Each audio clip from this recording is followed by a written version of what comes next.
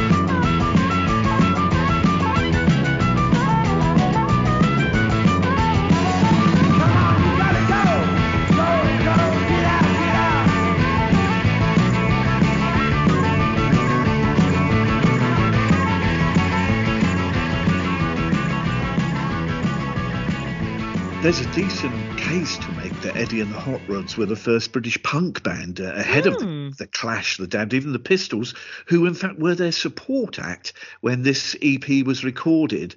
Number 43 in the UK in 1976, live at the marquee, Eddie and the Hot Rods and Get Out of Denver. It's funny you should say that. I would have them more slightly towards pub rock than punk rock. But of course, your man Joe Strummer and the was it the 76ers he was in? 101ers, yeah. 101ers, sorry. Pub rock. Yeah, that was pub rock. But yeah, I really like Eddie and the Hot Rods. I believe that they did Do What You Want to Do. Was that then? That was played at my lovely pal Neil's funeral. So I will always be well disposed towards Eddie and the Hot Rods as a result. And also, they're one of those bands who I used to see on all those old Top of the Pops 2 type things, where they'd always announce them. You think, oh no, Eddie and the Hot Rods, and yawn. And actually, I would always enjoy it. Yeah, they're dynamite. They move like fury, don't they? They do. So they really sort of wore me down in the end. And they're not one of the bands who I would necessarily reach an album of theirs, but I don't switch the radio off if they're on. Put it that way. So, and I enjoyed that song as well. I was wondering, with your band, have you thought of covering that Get Out of Hastings? Yeah, so we could be the A21ers, possibly, Yes, which is, of course, the route yes. out of Hastings for non-Hastings people. But yes, should we reform at some point? Not that we've ever split up. Should we become active again? We will add that to the list of. I'm pleased to hear it. By the way, speaking of which, on the A21 there is a cafe. There is a roadside cafe called Route 1066, which I'm very good. That is very good. I must say. So I'm not sure whether or not my favourite lorry locally, William the Concreter, has ever stayed there or not. There was also a guy that sold ice cream that's called William the Conqueror as well, that had a large bell and a horn that he used to toot to announce himself. He used to wear like a straw boater. I don't even think he was actually called William. He just decided it was too good a marketing opportunity to pass up, really. So we do like to name things for our local heritage here. You have a bizarre world down there. You really do. Well, if you come and visit, I'll take you to the new off-licence. It's called the Bottle of Hastings. It's excellent wine. That opened a few weeks ago. So yes, we like to lean into our local heritage here. Welcome to the Parish Counsel. It's episode 636. I'm Terence Dackham, and disappointingly not asked to perform at Super Bowl 2024. It's Juliet Harris. I'd offered to cover Eddie and the Hot Rods and everything, and they weren't interested. Well, at least we'd have no wardrobe malfunctions involving my cardigans, unlike Super Bowl's past. But anyway, sadly, not hugged by a weeping Taylor Swift at the end. Maybe another year. But anyway, hello everybody. I stayed up and watched the whole thing. It finished at 4:00 UK time. Also, the thing that I sort of dislike about American sports, I want to approve of it. Firstly, it's on at the wrong time for me, and I know that it's in America, but I like you, I don't feel that should hold it back. But even if it wasn't at the wrong time for me, it's so long. Yes. They stop at anything over there. I mean, I know people accuse our footballers over here of being histrionic, but literally, it starts, it stops, something blows onto the pitch, they stop it, they start it again. They're all like that, the American sports. The basketball is as bad as well. I wish them well in their sporting endeavours, but why does it have to be like 5 hours long? I really don't understand. Well, partly because they stopped for like half an hour, 40 minutes for Usher to come on and do the halftime show. He was very good. I can imagine Usher probably would be quite good, really. I saw notices of him where he was sort of compared unfavourably to Rihanna, but then to be honest, if you compared all of us to Rihanna, I suspect we would fall short. So. Well, as we know, sometimes I like to surprise you and the listener with a quick quiz, which is spelled Kwik, Kwiz. Excellent. Spelled with an X and no E on the end. Everybody sit up and listen to the quiz. Quick, come on. This is one of those occasions for a quick quiz. I have a music-related question for you, and I'm going to give you 4 multiple-choice possible answers. So I have a 25% chance at least of getting it right, even if I don't know the answer. Great. Exactly so. You'll be aware of the rock band The Who. The Who. Yes, The Who, yes. Pleased to hear it. Their bass player, John Entwistle, died at the early age of 57 in June 2002. My question is, what happened at his funeral in 2002 at St Edward's Church, Stow-in-the-Wold in the Cotswolds? And I'm going to give you 4 options. Okay. One of these happened at his funeral in 2002. 1. After the coffin was lowered, Queen guitarist Brian May fell into the grave. Right. 2. John Entwistle's wife Lisa eloped with the vicar who led the service. 3. Roger Daltrey was arrested after getting into a fistfight with the gravediggers. 4. Actor Oliver Reed was supposed to give a reading in the church, but sang an obscene sea shanty instead. Now, all of these are excellent. Do you know? One of them is true. I might have this completely wrong, and apologies to everybody who is dead in this story, if so. But I'm going to go for D. That sounds like an Oliver Reed thing that Oliver Reed would do. Lisa Pritchard Johnson ran away with the vicar. Oh, that is mad! On the day of the service. Oh my God, that is. He was later reconciled with his forgiving wife. I mean, that wife is she truly is the true child of God, I think, really, for that. Goodness sake! Who does that? And don't say them on the day of the funeral. I just thought that is too unlikely. Too ridiculous. I know. There's truth really is stranger than fiction, isn't it? I've got another fact about Lisa for you. She was a former girlfriend of Eagles guitarist Joe Walsh, but right. This was a supplementary question, really. How many dogs did Lisa and John Entwistle have at their 42-acre Cotswold estate? Oh my gosh! Shall I tell you? Yeah, go on. 13 Rottweilers. Oh man! I mean, I'd want to run away just to get away from them. Really, it would keep the Jehovah Witnesses away from the front door, wouldn't it? I mean, that has to be said. Some time ago, I was with a group of political canvassers, and I sent someone to knock on the door, and they came back and they said, "Oh, can we not knock on their door anymore on a Saturday morning because they're Jehovah's Witnesses?" And someone else in our group commented, "Oh, see, they're not so keen, are they, on that?" Anyway, but well, quite. We all had a bit of a chuckle and moved on, but and I did take them off our list. But yes, honestly, what a wacky world people live in. You can steal that one as well if you wish, by the way. Anybody as well. You want to steal that for your own quizzes. Absolutely do. I mean, what happened, and also the dogs. I mean, both that are good. Both are extraordinary facts, aren't they? This week saw the return of Curb Your Enthusiasm to television in both the US and the UK. Season 12 is tinged with sadness as Larry David is insisting this is the last season. It's amazing to think Larry David was only 52 when Curb started. It's incredible run. Episode 1 of season 12 aired this very last week, and as ever, an incredible amount of action and storylines that sort of crisscross in 30 minutes. We learn that Maria Sophia has become a breakout star after her performances in Young Larry, and she accompanies Larry and Leon to a birthday party in Atlanta where they're being paid to attend a party. Larry promises to be cordial in order to secure the huge payment.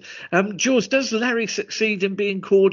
And is this a winning return for Curb? Oh, this program! I love it, and I watch it through one hand against my forehead. And the thing is that actually, I have to be honest, I only ever seem to watch the first episode of each series when you send to me, because I've only just recently acquired Sky, or at least Now Entertainment anyway, so I can at least try and now watch it. But the thing about it is that I love it, but it takes years off my life watching this program. It's so good, and it's so hideous at the same time, because the best thing about it is the fact that Larry David is this anti-hero where really unreasonable things happen to him, but he does nothing to help himself ever. The performances are always absolutely incredible. I'm a big fan of JB Smoove as Leon Black. He's so good. There was various things about pop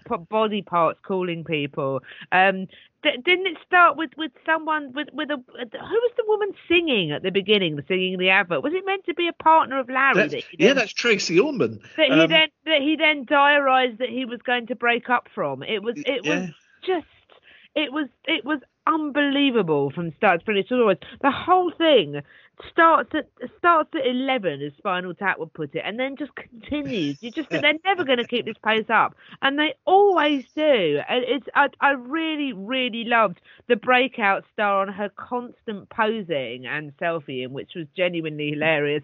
So much of this was so good, and I mean, I almost don't want to spoil it, but the sort of slight revelation at the end, which you suddenly know is going to set the hairs running for the whole season. It's so, everything about this was just, I just almost can never quite deal with it, because I get exhausted from feeling really sorry for Larry and then loathing him 10 seconds later and then flipping back again. I mean, it is operatic in its kind of, and it's just the fact that, like, everyone shouts at each other constantly in this.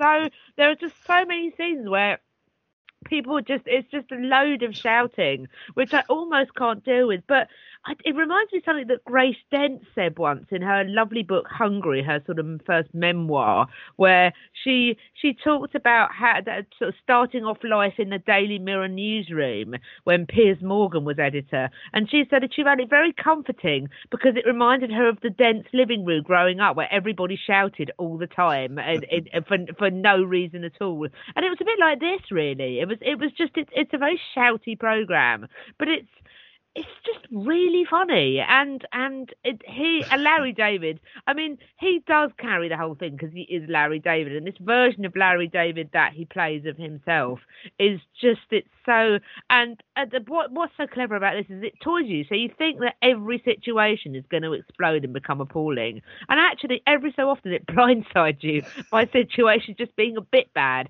So when they were in the restaurant and their food was late and it was explained that the server's mum had died, and the server then comes out with their food, which he is holding, and is then receiving condolences from another customer. Larry David walks up to you and you think, oh no, there's going to be a row. He just sympathises, takes the tray of food from him, and then walks off and serves them. And and that's so clever because you think that everything is going to be like this terrible situation, and sometimes just isn't. And I mean, in a way, I'm sort of glad that it is the last series because I don't know how much more of this I can take the dance. I mean, and the nicest of ways because it is brilliant. But oh man.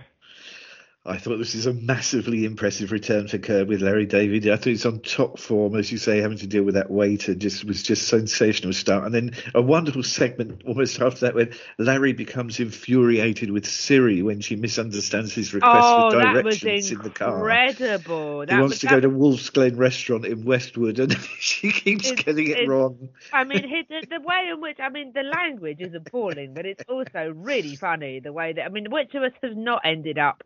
Quite. Yes, but my other half seems to have what I can only describe as a very fraught equivalent with the Google equivalent of this, a very fraught relationship. So I'm not quite sure. How do they do it? Because it's really not good. One chilling moment came for me when Larry pocket dials Leon and the situation comes to haunt him later on in the show.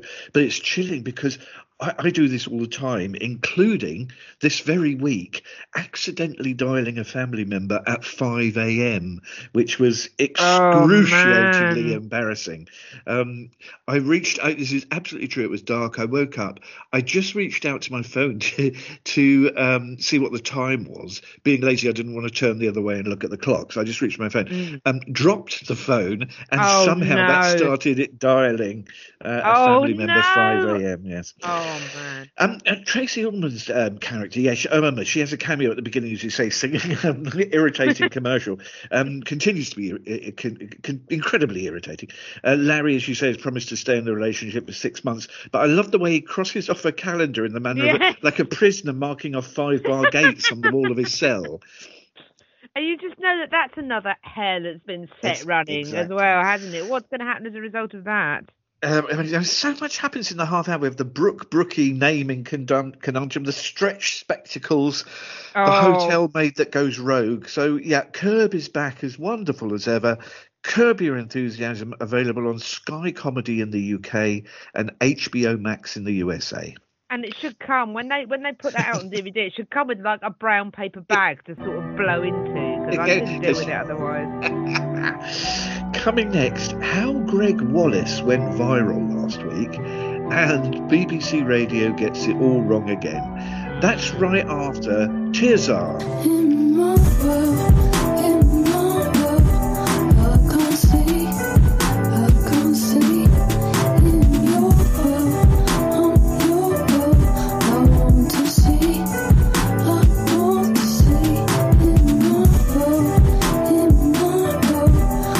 can't see. In your world, I want to see.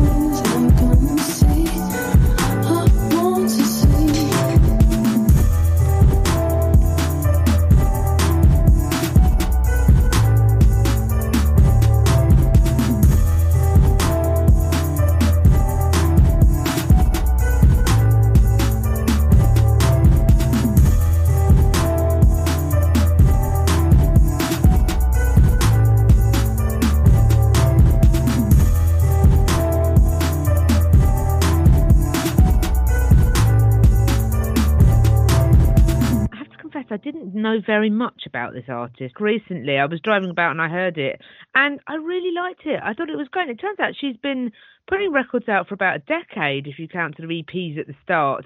And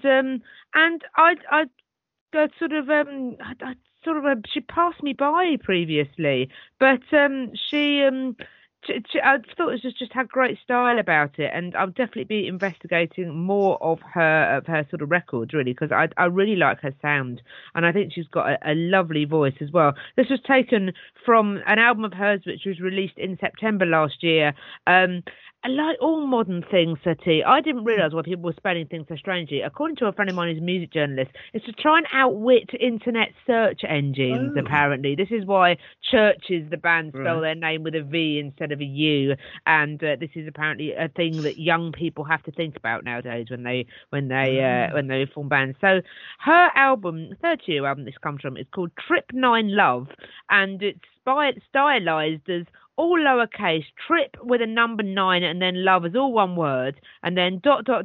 question mark, which I assume is to outwit every search engine in the land. Ask Jeeves would be found wanting at that, wouldn't he? But anyway, that was turns out, and that was F22 is the name of the track. New to me as well, very much, but very affecting and hypnotic. Fascinating to hear a new track like that. Well, I'm glad. And also produced, sort of co-produced and co-written by Mika Levy, who was originally, those of us that, like me, that sort of cut our teeth in the new rave era will remember Mika Chu and the Shapes. But she also is a sort of film composer of note as well. Increasingly, they've done all sorts of Under the Skin by Jonathan Glazer in 2013 was that, and also they did the soundtrack for Zone of Interest, which is getting quite a lot of notices at the moment. Now, over the last 20 years or so, many people have found inadvertent fame on the internet from way back 2002, a kid waving a golf ball retriever in the manner of a Star Wars lightsaber. He's 37 now, by the way. Alex, don't say that. It's like the baby and the son in the Teletubbies now has children of her own or something mad like that. Alex at Glastonbury, who climbed on stage to sing Tiago Silva with Dave. He's still only 21, Alex. He was only 16 when he did that. That was mad about that, wasn't it, really? Yeah, we've had the Ice Bucket Challenge, Gangnam Style, Rebecca Black's Friday.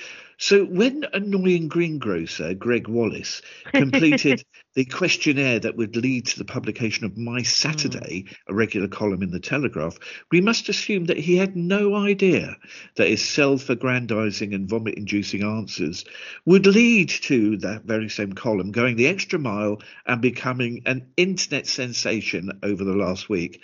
Perhaps, Jules, you can give some insights into the Saturday highlights of this pompous, irritating, self-important twerp.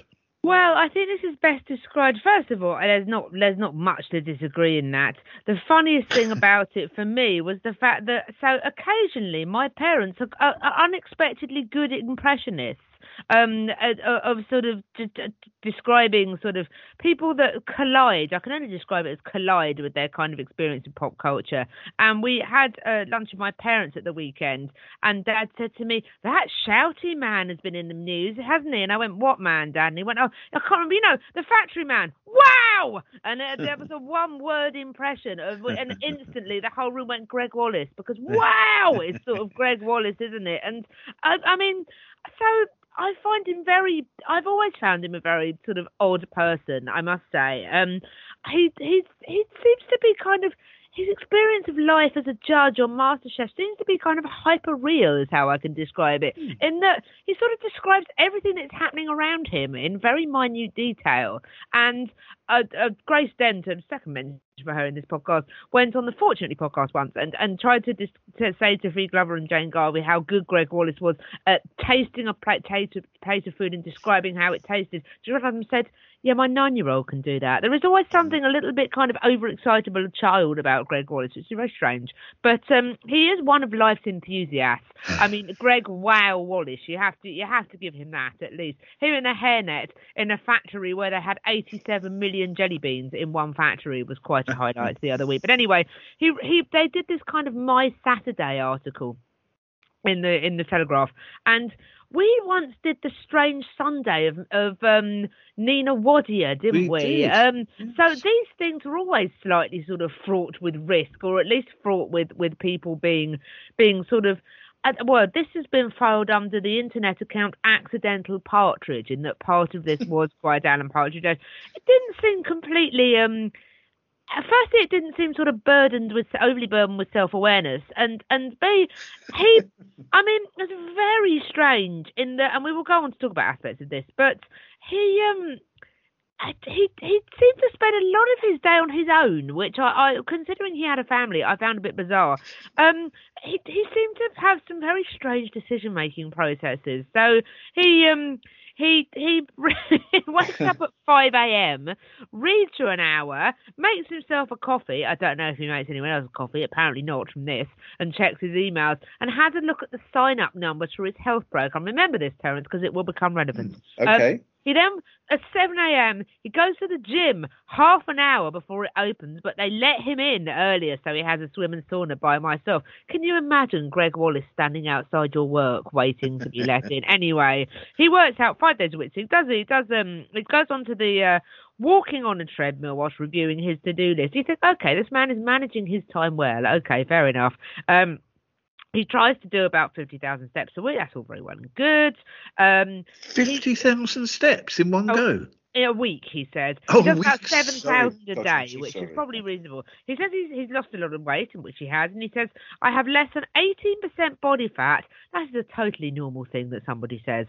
And a six-pack. Really? But I have a belly that bloats. I guess we all have our imperfections. That's very noble of you, Greg. Anyway, this health routine continues at 10:30 when he meets his PA, Helen. I almost want to call her the long-suffering Helen because I feel that she might be. But anyway, they meet at the local harvester for their breakfast of bacon, sausage and fried egg. Where is Gregg Wallace's healthy eating program? I want to sign up if that is what this is. That is totally something I can do. But one thing which I do kind of, I do sympathise with him on this, actually. And he's going to get done in for being accidentally Partridge here. He says, people say to me, I didn't expect to see you in here. Look, they do grilled chicken, there's a salad bar, and I've never been disappointed. I've regularly been disappointed in 3-star Michelin restaurants around Europe, but never in a harvester. I don't think that's wrong, actually. Me and Mike have often talk about this. Certain places continue to exist because they do simple things very well. We were out on Saturday. We had our lunch in a garden centre. We had a lovely time. I quite admire Gregg Wallace for being very kind of true to life, really. And what do we want from our celebrities? Actually, I quite like someone that goes to the gym and then goes to Harvester afterwards. That feels like my sort of thing. Things take a bit of a strange turn in that he has breakfast at 10:30. Or so he sits down for it at 10:30. By 12 o'clock, he is eating lunch again. So again, I feel some kinship with Greg here that he stops eating and then starts again.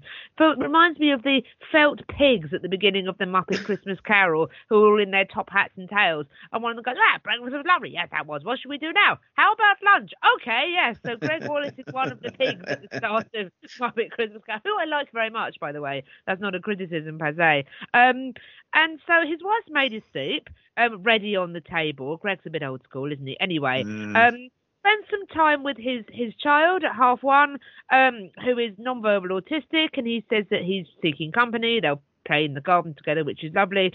He then makes comments, and we'll talk about him and his son and his family a bit later, but he makes comments saying that he basically says that he didn't want a child, but his wife did, which, to be honest, I wouldn't have put in a national newspaper, really. I didn't think that was very wise. And he requested 2 things. I just requested 2 things. The word just here is doing quite a lot of heavy lifting, Terence, I warn you. I just requested 2 things. That we had help in the house, so her mum moved in. And secondly, that we had at least 1 week a year when we holiday, just the 2 of us. Okay, I can kind of sympathise with that, actually. I get that. But I think I know what would happen if I told my other half that we had to move her mum in, because if we wanted a child, I'm not sure that would go well. There's also another accidental moment where he describes himself as an amateur historian. And how do amateur historians best carry out this activity? Apparently, it's spending 2 hours by themselves in the Home Office playing Total War Saga, Thrones of Britannia, set in 878 AD. So he also very magnanimously cooks dinner for the family once a week. So apparently once a week. Oh, good for him. 8 p.m. Bed. I've tried sitting on the sofa eating biscuits, but I don't find it fulfilling. I'm really sorry, pal, but I think you're doing it wrong. Because I've never found an instance where, well, I don't know. Anyway, very, very bizarre interview. One could say at least he was being honest, I suppose. And at least he isn't one of these celebrities that lives their life in a macrobiotic way. I was listening to the Rest Entertainment podcast, and Marina Hyde and Richard Osman discussed this. And they did talk about the fact that there are a lot of celebrities who, when you go through their day, like Mark Wahlberg gets up at 2:30 a.m. apparently, and everyone's kind of days, all these big Hollywood actors and actresses, which I know Gregg Wallace is not, as much as Inside the Factory, Wow, etc. is fun. All of these people, being an actor nowadays in Hollywood, you have to spend about 6 hours a day at the gym, particularly for in the Marvel films. It does. Being famous sounds very tedious. Gregg Wallace has made being famous sound less tedious here, particularly the eating. I'm here for the eating in this. It's great, but it's a very peculiar set of affairs, and he has been rather indiscreet about aspects of his family life, which don't necessarily throw him in a good light, I think. But we can talk about aspects of this. Well, it never ceases to amaze me how some celebrities become so very full of their own false importance that they become immune. They no longer have that awareness that hopefully we all have. I hope that moment when we might say, when we say to ourselves, "Oh, I'm going to make a right idiot of myself here," and sort of you stop yourself. Also, that the vanity seems to extend with this fellow. Clearly not running this absurd polemic past his agent or anybody of manager. I mean, I wonder if Helen was consulted over breakfast for this. I suspect not. Yeah, I mean the Alan Partridge, as you say, travel tavern escapades at his local Harvester restaurant. I've never been disappointed in a Harvester, but yes, and they are quite good. In fairness to Greg. Yes. I mean, Harvester, like one could almost say as well, like say McDonald's, they do what they do. You know what you're going to get. You're not going to be surprised, and that is often a good thing if you're just after something simple. Absolutely. I thought the worst of all was apart from what we're going to go to talk about, the I'm an amateur historian thing, where he plays a computer game. And he's locked away for 2 hours every day. And I was thinking his family are probably thinking, after reading this article, his family are probably thinking, stay in there, mate, kill a few more Vikings. I was going to say, exactly. By all means do that before you cook the one meal we get from you a week. Thanks to your contrib. I feel sorry for him for making a fool of himself, but maybe he should just stick to yelling on these tedious television shows. I was going to say, wow would presumably be a better way to express himself, I think. Did you want to say more about his family life? So this rather stuck in my craw, I must say. So obviously this went viral, and he ended up sort of responding to it. And there was then a follow-up piece in the Telegraph saying that he was deeply saddened by sort of backlash to comments about his autistic son. So I agree that people's family are not fair game, but what I found odd about this article was that he was sort of complaining that people have been having a go at his son and his family, and he said he wasn't unwanted. We tried for IVF for 2 years and all this kind of stuff. He seemed to mistake. He seemed to think people were having a go at the child and his family. People weren't doing that. People were saying, why are you spending 2 hours playing Total War Saga or whatever it is? And maybe his fury should be with the Telegraph and the way that he was quoted, which may have been mischievous, to put it lightly. But I doubt they would have printed anything he didn't say. Exactly. Well, this is my view, Sati, and it seemed to be that Gregg Wallace was. This is how I interpreted this. Deflecting, sort of mockery and criticism of his ridiculous antics and his lack of self-awareness by then saying, oh, it's not fair game to criticise my son. No, you're right, Greg, it isn't. But I didn't feel people were criticising him. There was then a photo of him and the son. And I don't know, I just felt a little bit the impression I got was that people were being that was being used as a bit of a distraction, and I didn't see. I mean, I'm not on Twitter so much nowadays, but I didn't see much sort of people being unkind about the Sun. What I saw people saying is, it seemed, to spend an hour and a half or so with your son, and then 2 hours playing a computer game in the context of an interview where you've said that you didn't want children but agreed to have it because of your wife wanting a child, and you then moved her mum in.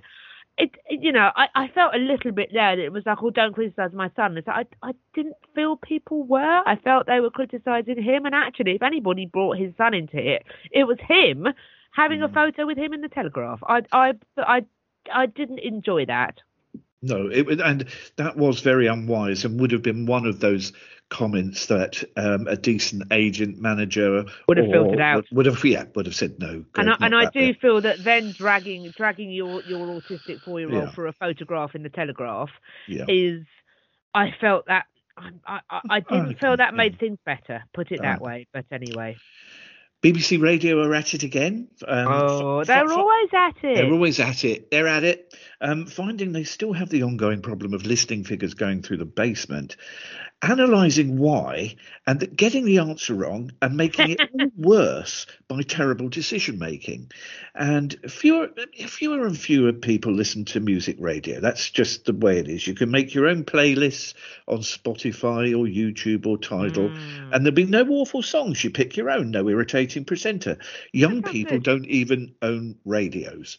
The only people still listening to music radio, and nothing wrong with doing so, are people who identify with a particular presenter or presenters, or even that station. They like them and their style, and they are more equally as important. The presenters often as equally as important as the music. But the BBC see radio audiences dwindling and dwindling. What do? They launch a new tranche of spin-off stations with unwanted presenters to simply give more of the same, only diluted to an ever tinier audience. Now, Jules, they're kidding themselves as they're burying their heads ever deeper into the sand in the basement of Broadcasting House. It's hard to disagree here, I must say. It seems very strange, the decisions that are being made. The decisions that they seem to be making seem to be getting rid of hugely popular presenters who then go and find happiness and fulfilment elsewhere. Ken Bruce being the most obvious example of this. Also, wisest decision everybody ever made, keeping intellectual property in Popmaster. He's had a TV show out of that as well now, I know. It's very, very strange sort of way that they're proceeding. So, yes, they seem to get rid of the shows that were popular, not necessarily... I mean, I'm annoyed at Radio 2 because a lot of its evening programming was really quite good, and they've gradually got rid of it all. Mark Lamar was good, and they got rid of him. Mark Radcliffe seems to be sidelined. Claire Teal's Big Band Special, which was brilliant, that's gone. They seem to have realised that they should have fought harder to keep Ken Bruce. They, rather than just, like you say, realising that perhaps they ought to get a proper replacement rather than the sort of stand-in-ness of Vernon Kay, who, bless him, still feels like a stand-in. All they're doing instead is they're sort of advertising spin-offs for different stations. And, it's almost like they're trying to compete with things like Classic Gold and, of course, Greatest Hits Radio, which increasingly is a roster of people that used to be popular on Radio 2 that were then sort of shuffled off. The amount of people that turn up there. And it just, to me, seems like, as you say, they seem to be reaching the wrong conclusion, which is, why set up, if they keep setting up spin-offs, what is Radio 2? I mean, this Telegraph article describes it, and I think it's a really good description of, what's going to happen now at Radio 2. What will this launch do to the existing Radio 2 schedules? Will we now have to endure a wall-to-wall cocktail of Take That and Ed Sheeran, as it puts it?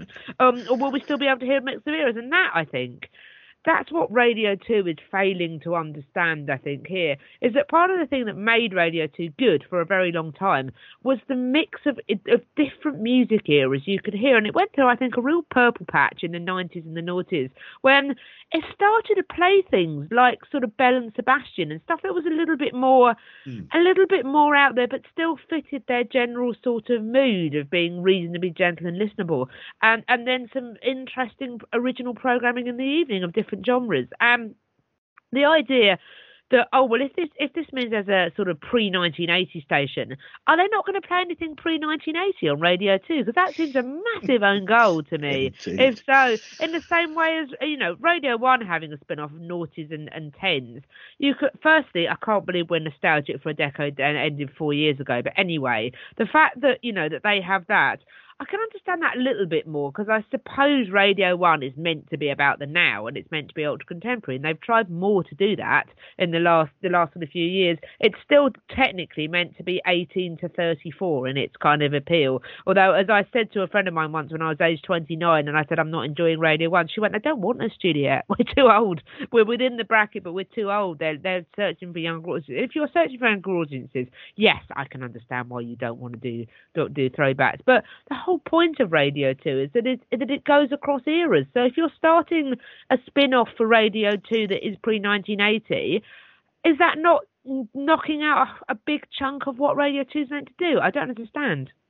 No, on about these spin-off stations, the madness of providing more of the same for dwindling Radio 1 listeners who don't consume radio. It's matched only by the Radio 3 version launching calming classical music as a spin-off station. Well, I thought that was what Radio 3 was meant to be doing anyway. What? Well, it's exactly what Classic FM does. Well, calming classical music in handy little bite sizes. And I think, again, the main point that I was saying about how people don't listen to the radio anymore, who needs a Radio 3 version when there are hundreds, and I checked today, there are literally hundreds of calming classic playlists on Spotify. You feel like saying if Radio 3 is going to do something with classical music, I mean, I think my hatred of Wagner is well documented on this podcast. My apologies to our friend Adrian, who listens, that is a big Wagner fan, to the point where he had one of those Beatles-style T-shirts, the ones that say Paul and John and Ringo of George and Ringo, with the four operas of the Ring Cycle listed on it, which is excellent. So big fan of Wagner and the Ring Cycle. I've always hated Wagner. Having said that, and one of the reasons why I don't think that would be in calming classical music. Well, this is what I'm saying. Right. This is the point I'm making, albeit circuitously. So apologies. But so I went off listening to Radio 4 years and years ago because they went through a big Ring Cycle phase on Radio 3, and they cycled round the Ring Cycle quite a lot. And I just said, it's always sodding Wagner. I'm not listening anymore. But then I thought the point of Radio 3 is that. Is that surely if you're going to do classical music and there are hundreds of other calming classical stations, you rightly say, then surely perhaps that is the place for Wagner. Perhaps that is the place to do stuff that is more challenging and more interesting. Point. I am not going to complain about Late Junction again, because I know you're sick of complaining about Late Junction. But again, that does loop into this. That this is yet another example, like that was, of the BBC losing sight of what its public service broadcasting licence is for, and what it is able to do and what it has the space to do that the commercial stations don't. What is the point of competing with the commercial stations when they're already there? This is just yet another sort of self-defeating shot in the foot by itself by the BBC, when it should be, rather than kowtowing to the government and kowtowing to people that keep making threats to it, all you are going to do by trying to compete with the private sector is to remove the one last remaining reason for your existence and do yourselves in. Stick up for what you're meant to be doing and do that well, rather than trying to do what everybody else does, which will literally be the end of you. Well, this is it. I mean, with the BBC's future in jeopardy, but they just keep digging and digging deeper towards their own demise, which is a very sad sight to see. It's maddening and distressing, I agree. We have more to come, several farewells this week, and we look at the lives of, among others, Aston Family Man Barrett, composer and producer Steve Brown, and shockingly, news we got just before we started recording, Steve Wright in the afternoon. Me. Yeah. A new Bob Marley movie is released this week, and from the soundtrack, here's Casey Musgraves. Rise up this morning, smile with the rising sun. 3 little birds by my doorstep, singing sweet songs, melodies pure and true, saying, this is my message to you. Yeah. Singing, don't worry about a thing, 'cause every little thing is gonna be alright. Baby, don't worry about a thing, 'cause every little thing is gonna be alright. Woke up this morning, smiled with the rising sun. 3 little birds by my doorstep, singing sweet songs, melodies pure and true, saying, this is my message to you. Yeah. Baby, don't worry about a thing, 'cause every little thing is gonna be alright. Baby, don't worry about a thing, 'cause every little thing is gonna be alright.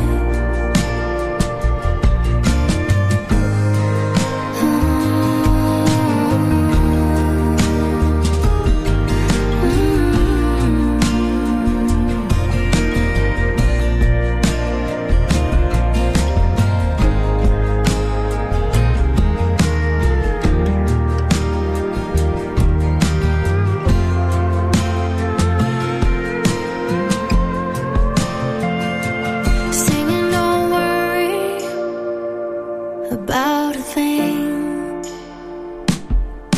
'cause every little thing is gonna be alright. Baby, don't worry about a thing, 'cause every little thing is gonna be alright.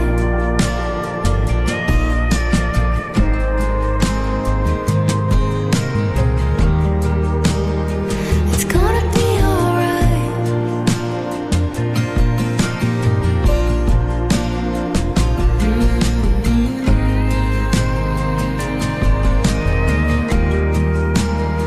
It's gonna be alright. Yeah.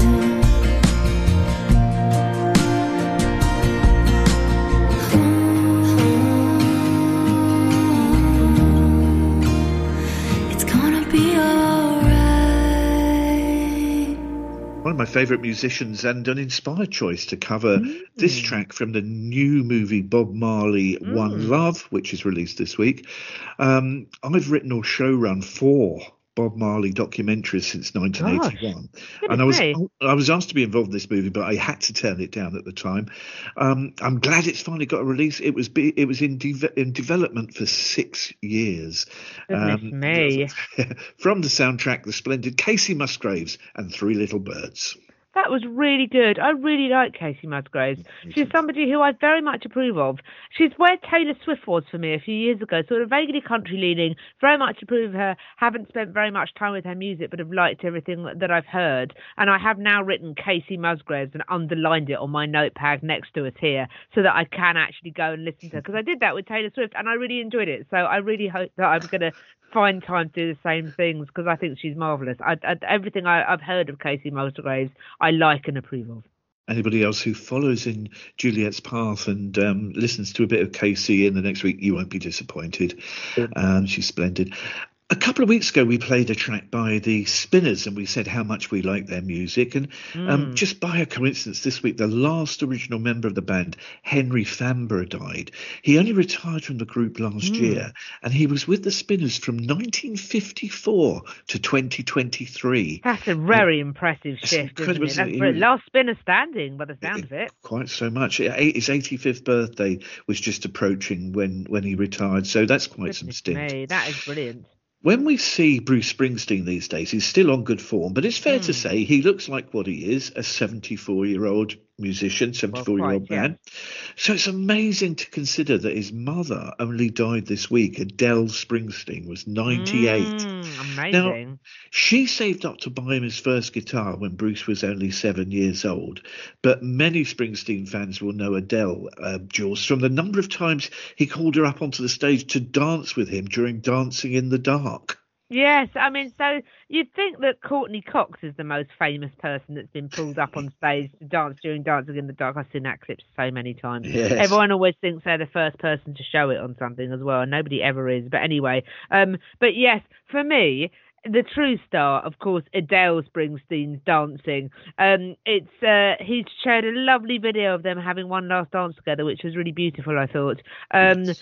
She was formerly Zerilli, which is such a great name, and her childhood home is now the site of a graphic design business, which I rather like. And he quoted lyrics from his song The Wish, which was dedicated to Adele, and how she saved up to buy 7-year-old Bruce's first guitar, which is right up there with Dolly Parton's Coat of Many Colours in terms of people writing about their parents and making me absolutely cry my eyes out. So there's always much to like about Bruce. The putting her up to dance, they always get shared, those videos, and I just always think that Bruce Springsteen just seems like a really solid guy, and I love the fact that his family are always very important to him. I love the fact that all of his band knew his mum as well and were like sort of quoting about her. I just think that the way that Bruce Springsteen gathers people around him and that everyone knows each other, I think is really lovely actually. And the fact that, you know, his mum knew his backing band, I think is really great. I think that's so lovely. R.I.P. to Adele, but what an innings at 98 as well. Absolutely. She didn't know what she was starting when she bought that guitar for Bruce in 1957. Did she? Yeah. A key member, indeed, band leader with Bob Marley and the Wailers, Aston Family Man Barrett, died this week. Mainly playing bass, he was with Bob Marley from the early 1970s. Now, I don't mean to disrespect Aston Barrett, Jules, but this nickname Family Man was seen as amusing a generation or so ago. But the nickname was gained because he told the BBC in 2013 that he fathered 41 children, 23 girls and 18 boys. That's a little bit flamboyant, isn't it? Yes, that is one way of putting it. Yes, very much sort of Jamaica at a certain time, shall we say, and sort of reggae culture at a certain time possibly as well. Like you say, that bit perhaps less easy to dwell on nowadays, but a brilliant bass player, and I've actually played quite a lot of his stuff when I used to do a show called Loss of Words. He played in the Upsetters, and I played some stuff on that show. He was they were the studio band, and he did a lot for Lee Scratch Perry in 1970-71, and his younger brother Carlton played the drums as well, apparently. We've talked about brothers in bands before. Brothers as a rhythm section, that's quite an interesting idea, isn't it, really? He managed to, so when Bob Marley and the Wailers broke away from Lee Scratch Perry to form their Tough Gong label, they really can name things, can't they? What a great name. The Barretts left the Upsetters and were stayed as the Wailers rhythm system. I love the fact that everybody around that team has played on everyone else's records, it would seem. The band the Wailers went through various different sort of phases, but Barrett kind of remained, really. And he also mentored younger musicians like Robbie Shakespeare of Sly and Robbie fame, who also passed away a couple of years ago, I think now. He did some work with Bunny Lee as well. He actually he claims now, or at least this Guardian article, actually the Family Man thing, originally he said came because he saw his fellow musicians as family and took a prominent role arranging the work they did together. So he didn't, I mean, he feels that it didn't come from the Sons and Daughters. But anyway, obviously, you know, that is for him to know. But open to it. Others may have, what was it the Queen said? Others may have alternative memories. Yes, indeed. You may recall it differently. But interestingly, the Barrett brothers played on the Liquidator of Your Chelsea's fame. I didn't know that. That's they good did, to know. yeah. And there are some Rax Romeo songs which are a little bit too rude to reference. Yes. They played on those as well. And they also, and I do admire people that do this, they toured the UK with the Upsetters that November to plug the chart success of the instrumental Return of Django, a record on which they did not play. So I'm always a fan of people touring records, right up there with Girls Aloud flogging their cover of Jump by the Pointer Sisters off the back of Jump being used in Love Actually, and they used lots of footage of Love Actually in their video. Their version wasn't used in the film Love Actually. The Pointer Sisters was used in Love Actually. So I'm always a fan of people being a bit cheeky, shall we say. Well, all I know is they'll have to book a very big church to get all of his 41 children and then all of his grandchildren in. I mean, you know, it's going to be quite the occasion, isn't it? An old friend and colleague of mine from the old Spitting Image days, Steve Brown, died this week. We worked on the show at the same time for about 5 years. He was very quick-witted and funny, and also very warm-hearted, easy to work with. More recently, Jules, many people will know him from his work with Ruma and Laura Mvula. Oh, absolutely. I saw Laura Mvula play live, and it was a very interesting evening. But I'm a huge fan of Ruma. I think she's absolutely fantastic. Used to play her a lot on My Smooth Sailing show. I love the fact that she's literally been anointed by Richard Carpenter as like the keeper of the soft rock flame, and has also spent time with Bacharach as well, I think. And Steve Brown was a key part in her early success, particularly Seasons in the Sun, her sort of lovely kind of that Boys Don't Cry album she did as well, the lovely covers album. Really sort of enjoyed his work with Ruma. That's how I knew Steve Brown best. R.I.P. It was such a shock today to learn of the death of the British broadcaster and DJ Steve Wright, forever known as Steve Wright in the afternoon. Yeah. Where I live is within reach of what is now called rather soullessly Hart, Berkshire, but was formerly 210 FM, based in Reading. And in the late 1970s, about 45 years ago now, I listened to Steve Wright's first radio shows where he teamed up with Mike Reed to present the Reed and Wright show. Wow. I didn't even know that was a pairing. Gosh, I bet that was a lot. It was, well, you know, I wonder whether they were put together because their names, of course, Reed and Wright, the show. Very good. And it's where he met Gavin McCoy, who later was to provide so many characters for his Steve Wright in the afternoon show from 1981 on BBC Radio 1. An immensely talented and dedicated broadcaster, Jules. Yes, well, we've spoken about him previously, and the fact that he used to fly over to America at weekends in the long before the days of internet radio, obviously to listen to radio shows, to sort of get ideas. Absolutely. I mean, really committed to the craft of radio.